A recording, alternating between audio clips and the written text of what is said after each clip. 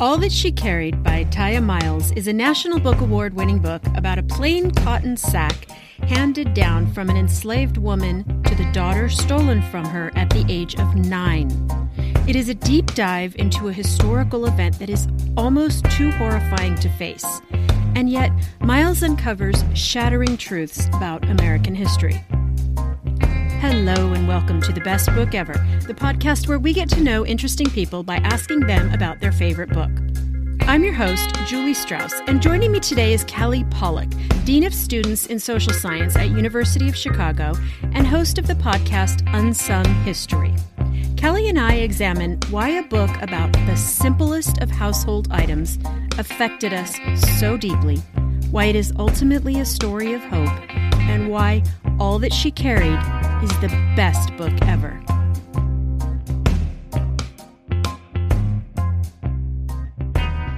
Hi, Kelly. Welcome to the Best Book Ever podcast. Yeah, thanks so much for having me.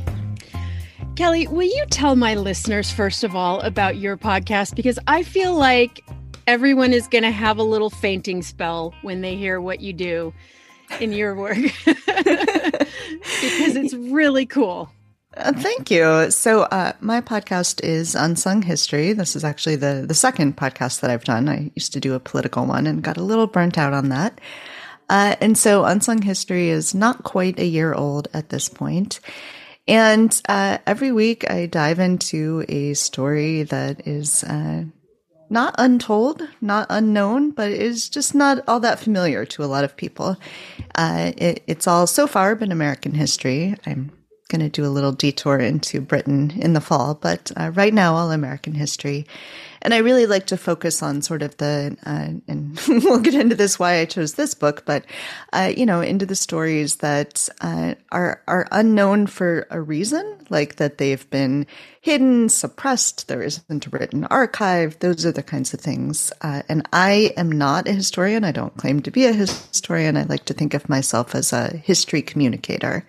And so every week I have an expert on who knows much more than I do, and I can just sort of pick their brain about everything that I'm thinking about this person or this event in history. How do you decide on topics? Are they things that you are interested in, or do people come to you and say, nobody knows about X, Y, Z? Yeah, so it's a mix of both, and when I initially started the podcast, I had ideas for the first 2 episodes. And so the very first episode I did was about knitting during World War I. So back home during World War I, back in America, mostly women, but women, little kids, old men who couldn't go to war were just knitting constantly. And they were sending those knitted goods to the soldiers who were in Europe in the trenches. And so they were knitting socks and sweaters and all sorts of stuff. And I'm a knitter. I knit daily. And so that was just a super fascinating story to me that I wanted to cover. I found a woman who'd written a book on it who was willing to come on, and that sort of launched the podcast. And then the second episode I did was about a shooting at Jackson State University that happened just 9 days after the Kent State shooting in 1970. My parents were at Kent State during the shooting. I had interviewed them, done like an oral history of their experiences. And in that, they had mentioned this Jackson State shooting that I had never heard anything about. And so I wanted to sort of dig into why does everyone know about Kent State and nobody knows about Jackson State? So again, found a historian who'd written a book. She was willing to come on. And that was sort of the start, was I wanted these things that were just like a little bit under the surface. And from there, I got really involved in history Twitter, which is, there are historians all over Twitter talking constantly. And sometimes I find the people first that I want to talk to and see what's their book about and do an episode around that. Sometimes I have themes in mind. So last November, I did a month of Native American history because it was Native American month. I've done lots of women's history. I did Black history for Black History Month. In May, I've got an Asian American and Pacific Islander theme. And so I just try to look for stories sort of in those themes. And then I get a lot of pitches. Anyone who podcasts probably gets a lot of pitches. And so sometimes I get pitches from publishers where the book is just fascinating. And I think, yes, I absolutely have to build an episode around this. Your episodes are long and there's a tremendous amount of rich detail. Are you doing all that research work yourself? Yes. It is a one-woman show. I have one person helping me. My mom does the transcripts for the shows afterward. But so it's a combination. Each episode starts with a sort of short intro. Short, I say short, they keep getting longer. So 5 or 10 minute intro. And then the interview with the expert. And I do write those intros. I am a slow writer. I do not. I enjoy writing. I find it very difficult. So those do take some time to do. But, most of the preparation is reading whatever the main text is, whatever the main book is that week. Is your overriding goal to get to why this is unknown? I want to make sure that people just sort of have a basic understanding of things, of people. I want to amplify the work of historians. So that is important to me, not just amplifying, but understanding the work of historians. Mm-hmm. And that's another reason that this particular book is so intriguing to me. But yeah, I like it. Sometimes it's very obvious why it's a history we don't know. It's something that just there wasn't good records, or the people who were the main subjects didn't write, or, there can be lots of good reasons sometimes that these things are fairly unknown. Sometimes it's a little deeper and more complex. So in the case of the Jackson State shooting, there's a lot around racism, police violence, things that are sort of reasons that did not get the attention. The people who died were Black, not white, like they were at Kent State. And so, there's a lot of that goes into that. Sometimes it's really sad stories about why things aren't known. So I did an episode. There was a vice president, the ninth vice president, Richard Mentor Johnson, who had a Black wife, or at least called his wife. She was common law wife. And the story of why we don't know her story better, she actually was literate. She wrote lots of letters. Her daughters were literate. They wrote. But it turns out that probably all of that correspondence was burned by Richard Mentor Johnson's brothers. And so sometimes it's just this really sort of deep, depressing reason that we don't know these stories better. But yeah, that's a part of it that I like to get into when it makes sense in the story. When you're not preparing for one of these very well-researched and in-depth podcasts, what do you read in your free time? I read voraciously. Mm-hmm. I work full time. I have kids, so I don't perhaps read as much as I would otherwise, but I probably read around 100 books a year. And I read history to prepare for the podcast episodes. And that's the majority of my nonfiction reading. I sometimes read other nonfiction, especially in politics. But mostly I read mystery novels, and especially like the cozy Regency British romance mystery novels. That's sort of my go-to. I have read a lot in that genre or around that genre. So that's primarily what I read sort of each night before I go to bed. Were you always a reader since you were a kid? Yes, I've always been a huge reader. I was the kind of kid that my parents would yell at for reading a book walking down the hallway, had to tell me to put the book down at the dinner table. Like, I always was a reader. When I was in 5th grade, this is showing my age a little bit, but it's when Pizza Hut had the Book It program, and you could earn pizzas by reading. And so we were tracking. I remember in 5th grade, my teacher wanted us to track how much we were reading. And I read in 5th grade, so that 9 months of 5th grade, I read 210 books, and the next closest kid read 105. So yes, I've always been a reader. And both of my kids now are huge, huge readers, constantly reading. Do they listen to you when you give recommendations, or do they insist on doing their own thing? Yeah, I mean, both of my kids are huge comic book readers, and I don't really read comic books at all, so they take after my husband in that way. But my younger son especially he's 7, and he loves history and biography and mystery novels, and graphic novels and sci-fi stuff that I don't read, so he has his own, but he also, we share some things.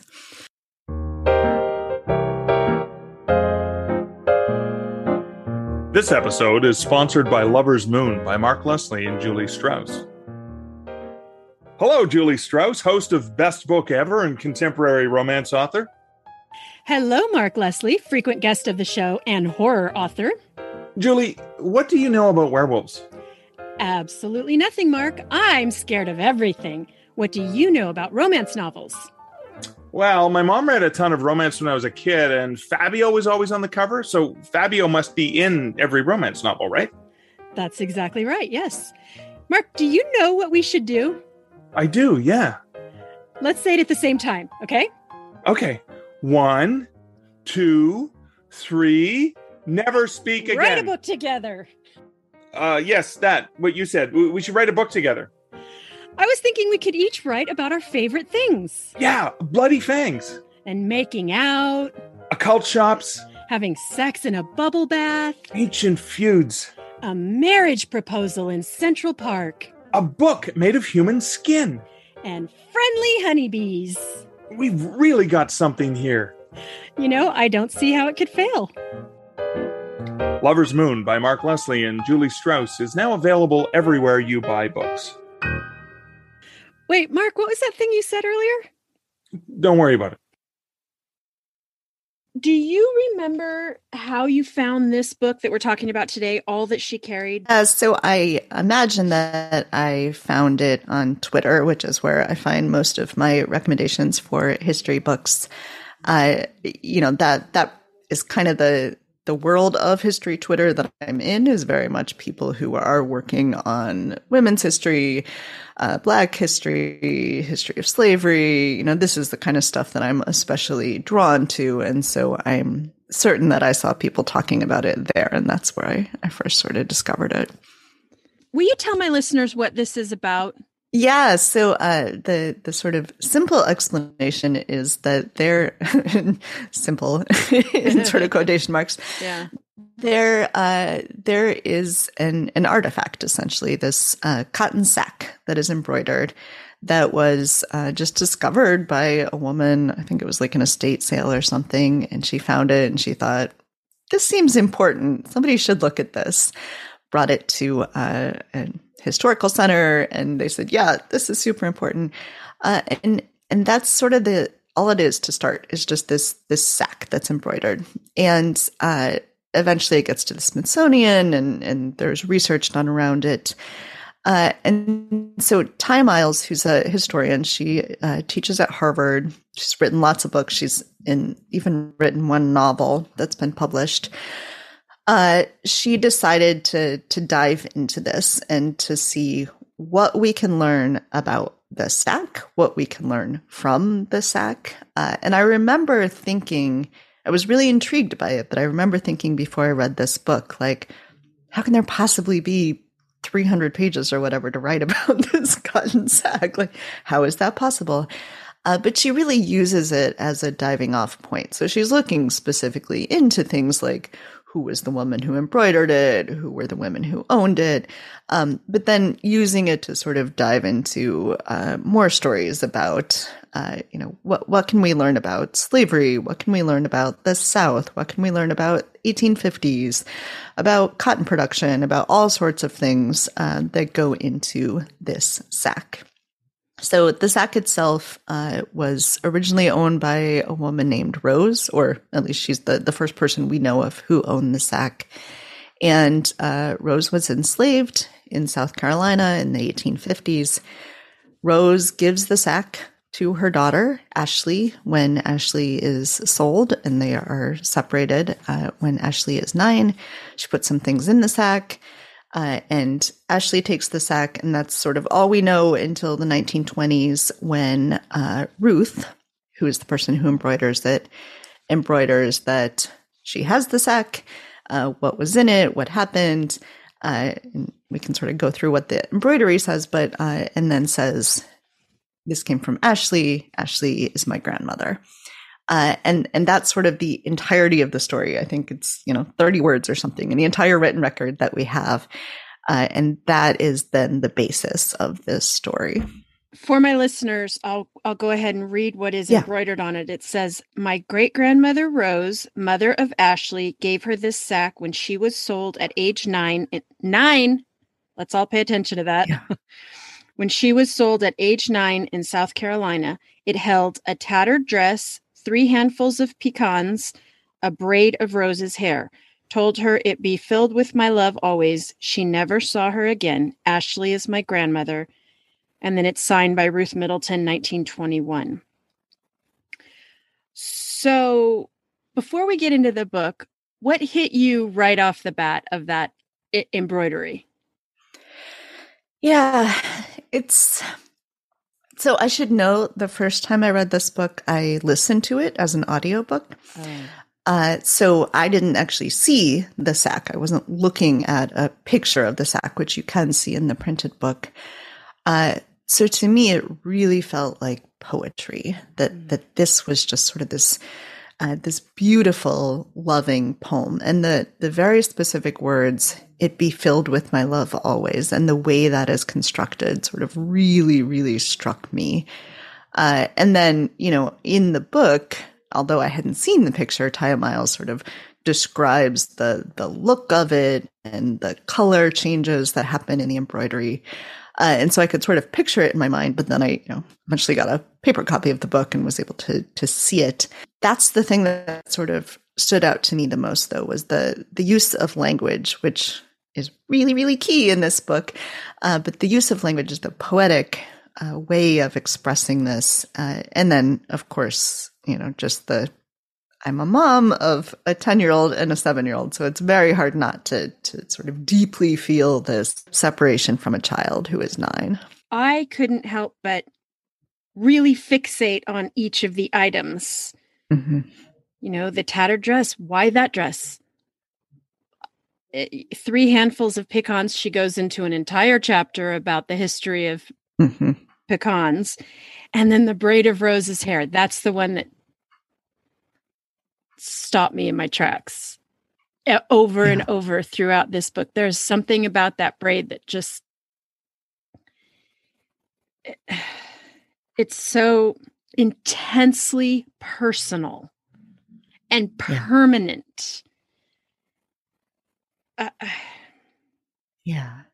And it's such a rare type of object to have, this sack. The fact that it was embroidered meant that somebody kept it, somebody noticed it.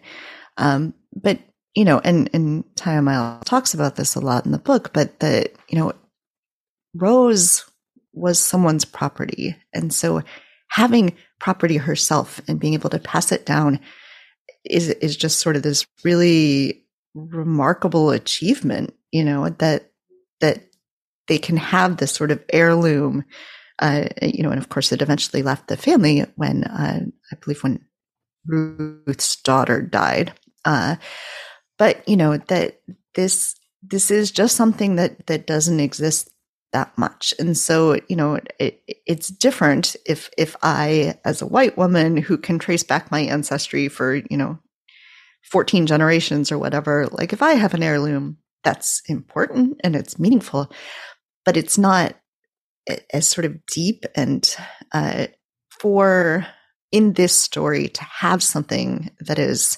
physical, to have something that has been touched by your ancestors, that has been touched by your ancestors, is just so much more meaningful. And I should point out, Tiya Miles does that with each of the items, with the sack itself, where it was manufactured, where it most likely came from, with what the pecans meant, with what the dress probably meant.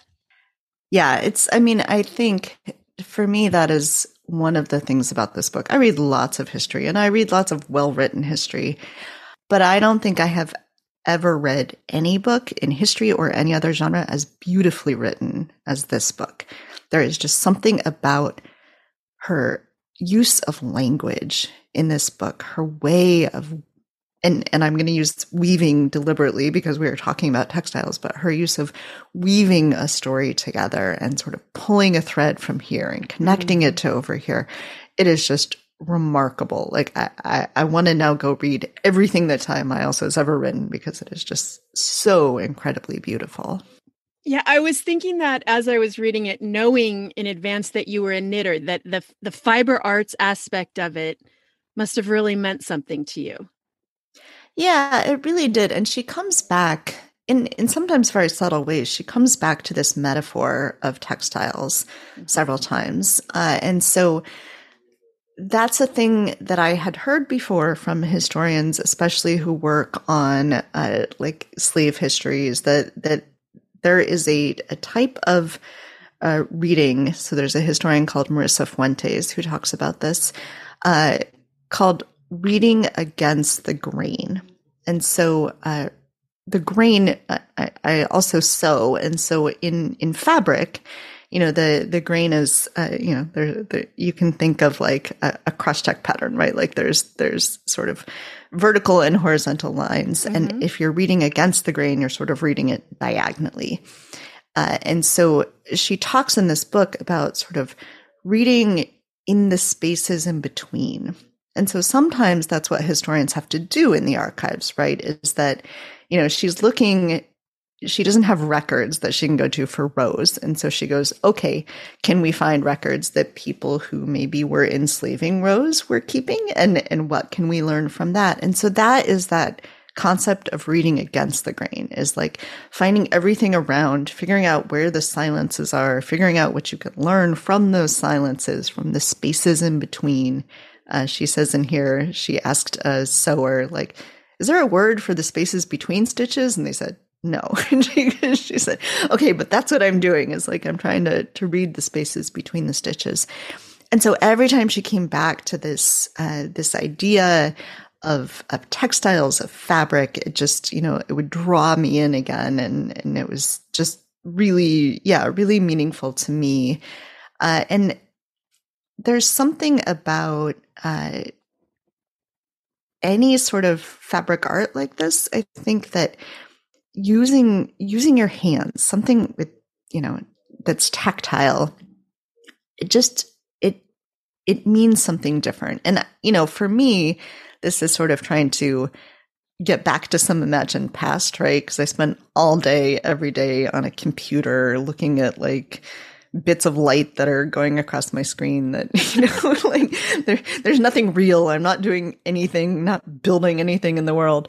I'm speaking facetiously here, but that's what it feels like sometimes.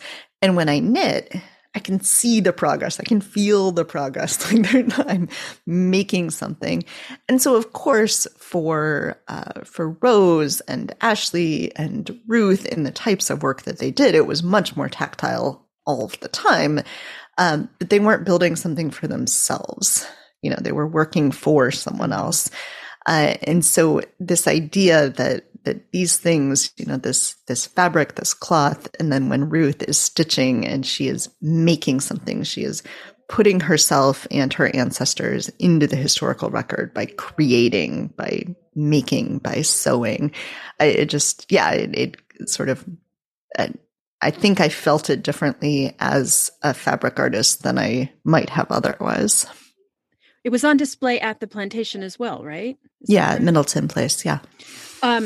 And when it was on display, it moved people so much that the docents had to keep tissues near it. Why do you think, there are a lot of things on display, and likely a lot of them indicate probably a lot of violence. Mm-hmm. Why do you think this sack affects people so deeply? So I think the idea that, so we don't know who created the sack. It was probably made in a factory.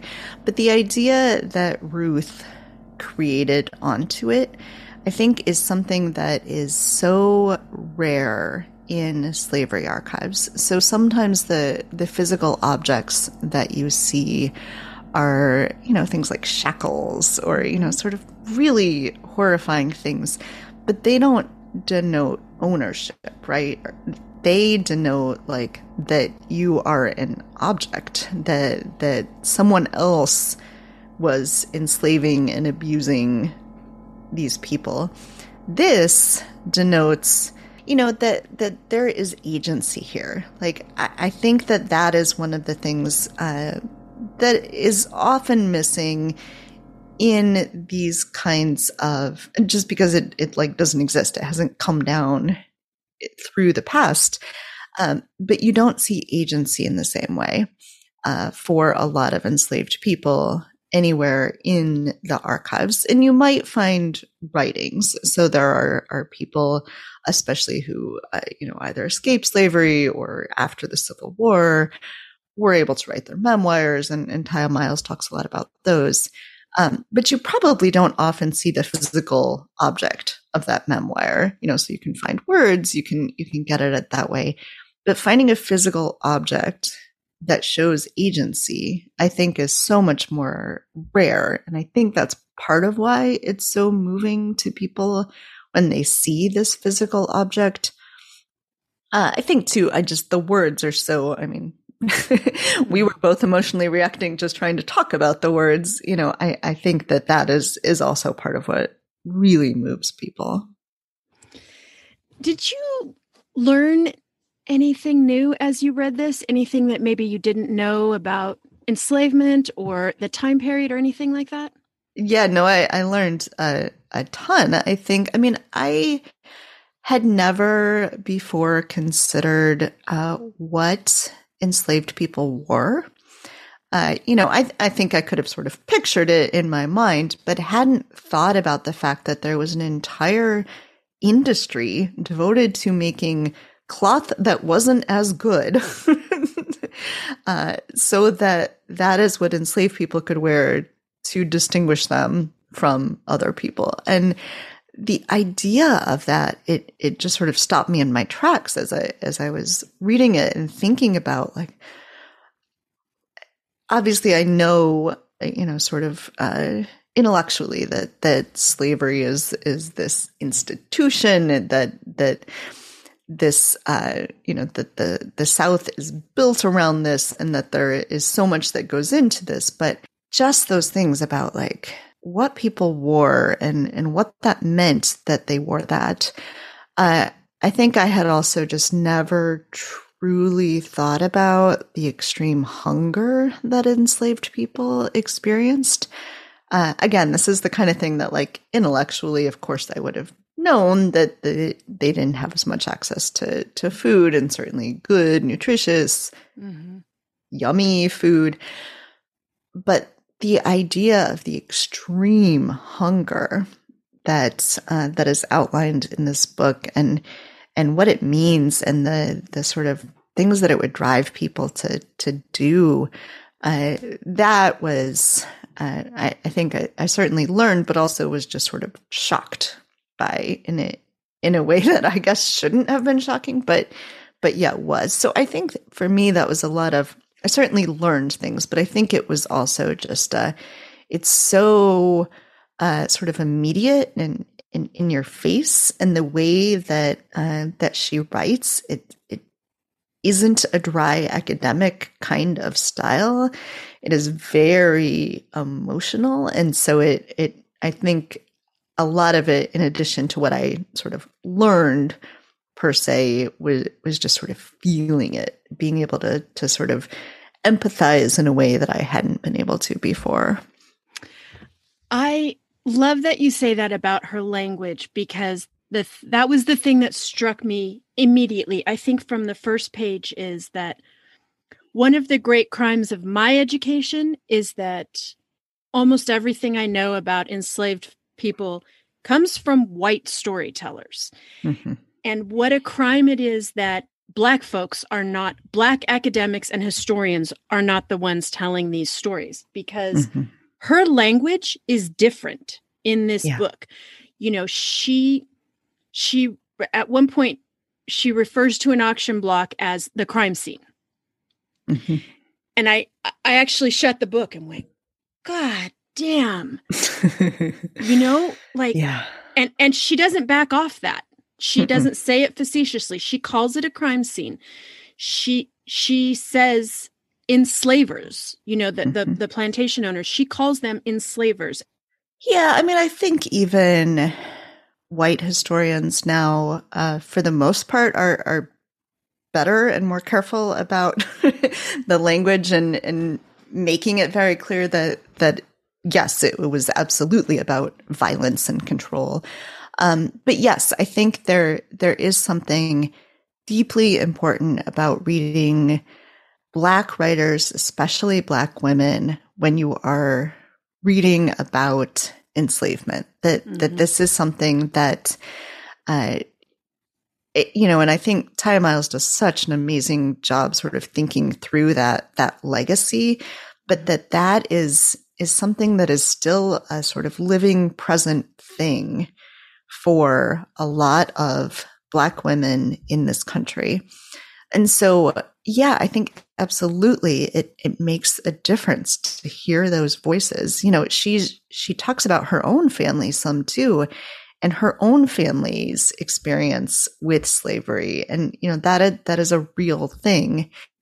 So there's a graphic novel called Wake, The Hidden History of Women-Led Slave Revolts. It's by Rebecca Hall. And I've interviewed her as well. And there's very similar types of things going on in that book where she's trying to read against the grain. She's trying to find the absences. But she too is able to talk about her own family and her own family's experience of enslavement. And she, because of sort of quirks of length of generation, she's the granddaughter of slaves, which is sort of shocking to still have in this day and age. And so I think that is, just means a lot to have those voices. You get something different from it. I don't think that means that we should ignore all white writers who are writing about this history. I think that there's so much work to do that it takes a lot of people to do it. But I do think that it is important to front and center those Black voices in this conversation. Mm-hmm. Is there anything I have missed in this book that you want to talk to me about, or that you want to tell listeners about that they should be paying attention to? So I think one thing that may not be obvious in what we've said is that at heart, this is a book about hope, about radical hope. And it doesn't feel that way when you're thinking like you're talking about somebody being ripped away from her 9-year-old and, this terrible, tragic time. But that is what this is essentially about. And that is how she frames it from the very beginning of this book. It's about love. It's about hope. It is about Rose saying, I believe that my line will continue. I may never know what happens. And indeed, she never sees her daughter again, but she finds a way to give her daughter something in this tiny little thing that she can do, gives her daughter something, believes that this line will continue. And I think for me, that is a large part of why I am drawn to history, why I read history, is this idea that things aren't the end. So I know everything feels really bleak right now, especially if you have sort of liberal leanings in this country. Things feel really, really bleak sometimes. Mm-hmm. But I think part of what Tiya Miles is saying, part of what there's a climate essayist named Mary Anais Heglar, part of what she says is that you can look to the experiences of Black women and Black people more generally in this country and realize that this is not the end, that things have been bleak before, that there is a way toward resilience, that things are bleak again, but we have to continue to survive. You don't just give up, you keep going. And that is what Ruth does in the story. That is what Ashley does in this story. That is what Rose does in this story. And that I think is for me part of why I've gone back to this book several times, part of why I care about it, part of why I care about history more largely. And Tiya Miles I believe in February of this year, wrote an op-ed in the New York Times where she talks about this. She talks about this idea that that we need to have hope. I think, if it's okay, I'll read just a little bit from the end of her op-ed. She says, "Despite our anxieties, we are not standing on the precipice at the end of America or the end of the world. Instead, we face change of a nature and magnitude that we may not fully perceive, but which history gives us a way to confront. It is not a viable strategy to close our minds against the threat by believing all is already lost. So let us meet the change ahead by joining together in small acts of mutual humanity, embracing the strategy of gritty hope that Black culture and history make manifest." Gritty hope. Yeah. See, she did it again with the language. She's not glossy. Nope. But she's exactly right. It's the exact truth. Gritty hope. Yeah. Amazing. Amazing.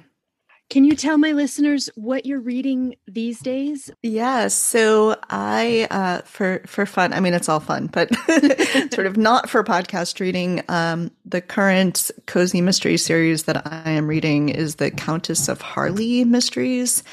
So this is yet another, like, I think it's Victorian Britain, but Regency Victorian, it all goes together in the way that they have to like have chaperones and there's a formula to these kinds of books where, it's like the wealthy widow and she meets somebody who happens to this guy who like solves mysteries and then they end up working together against themselves. I wonder what's going to happen.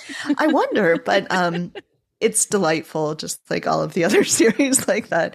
It's by Diane Freeman. So I'm reading that. I'm at any given time reading a lot of history. So right now I'm reading a lot of Asian American history because I am doing this upcoming series on Asian American and Pacific Islander History Month. So I am reading a book about Patsy Mink, who was the first woman of color in the U.S. House of Representatives. And this book is co-written by a historian and Patsy Mink's daughter. So it's an incredible read. It sort of weaves together these anecdotes from the daughter and then, sort of a traditional biography from the historian. So that's really fun. What state was she? Hawaii. Oh, way to go, Hawaii. Yeah. So that's a really fun read. And then I'm doing a whole series in June on queer history. And so I'm getting ready to read some books for that. One is about queer women in the suffrage movement. So there's been a lot of work recently looking at sort of the suffrage movement more widely and not just sort of the middle-class white women who are sort of have gotten all of the attention, but looking at women of color in the suffrage movement and now bringing in the story of queer women in the suffrage movement. The author is Wendy Rouse. It's called Public Faces, Secret Lives, A Queer History of the Women's Suffrage Movement. Oh, that sounds good. But I would also strongly recommend a book by Kathleen Cahill. Came out in fall of 2020. It's called Recasting the Vote, How Women of Color Transformed the Suffrage Movement. And it's an incredibly good read. It's an academic press book, but it's a very good, quick read. And it talks about a number of different women in that movement. So there's some Native American women, some Black women, some Hispanic women, and some Asian women who are in that mix and it really sort of problematizes what happens, especially toward the end of the suffrage movement. So women get the vote, but a lot of women of color really don't get the vote, and are going back to the suffrage movement being like, okay, we helped you, now can you help us? And are just sort of shut out. And so that's a really fascinating read. Will you tell my listeners where they can find you and your work? Yeah, so I do have a website. I don't update it often, but you can find links to things. So it's kellyteresepollock.com. But you can find me. I'm all over Twitter, especially Instagram, TikTok a little bit, but mostly Twitter. at Feminist Kelly. Sort of wear my politics on my sleeve on Twitter. And Unsung History is also on all the socials. It's usually at unsung__history. It was hard to find a username that wasn't taken already. Okay. So new episodes of Unsung History come out every Monday, every single Monday, even when there's holidays. Wow. I don't take breaks. July 4th is a Monday this year, and I will be doing an episode about July 4th, cool. The history of July 4th. That's also my birthday, so I'm looking forward to that one. And I also do a live show called Uncorked History, which is a little more irreverent.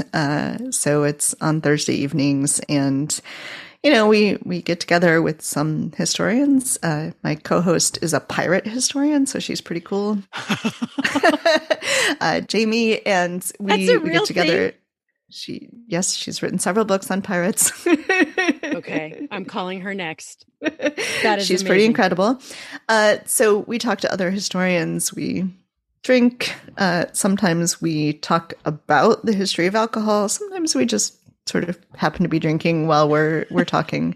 But it's a little more of like a talk show kind of thing. But it's a lot of fun. And that you can find uncorkedhistory.com. It's a webinar, so you can either join the webinar live or just watch it on YouTube later. And you do that every Thursday? Not every Thursday, but a lot of Thursdays. So there's a schedule on the website. Got it. Oh my gosh, that is so cool. Well, I want to thank you. This conversation has just been so fulfilling and wonderful. And I want to thank you for joining me. And I hope you will come back anytime you have a book you want to share, because this has just been great. I might read a few books here and there. Yeah, I feel like you've got a pretty wide and deep river of books to talk to me about. Yes. My husband, when I told him I was coming on this show, was like, you were able to name a favorite? Because that's not always an easy thing for me. Bookworms, I can't wait to hear if you've read this book and what you thought of it. What other Black historians do you recommend I read? Tell me where I should go next over on Instagram at Best Book Ever Podcast. Remember, you can find links to all the books we discussed in the show notes or at my website, bestbookeverpodcast.com. And if you have a book you want to tell me about, click on the Be a Guest button on my website or Instagram bio so we can chat. Thanks for joining me today, and I will see you at the library.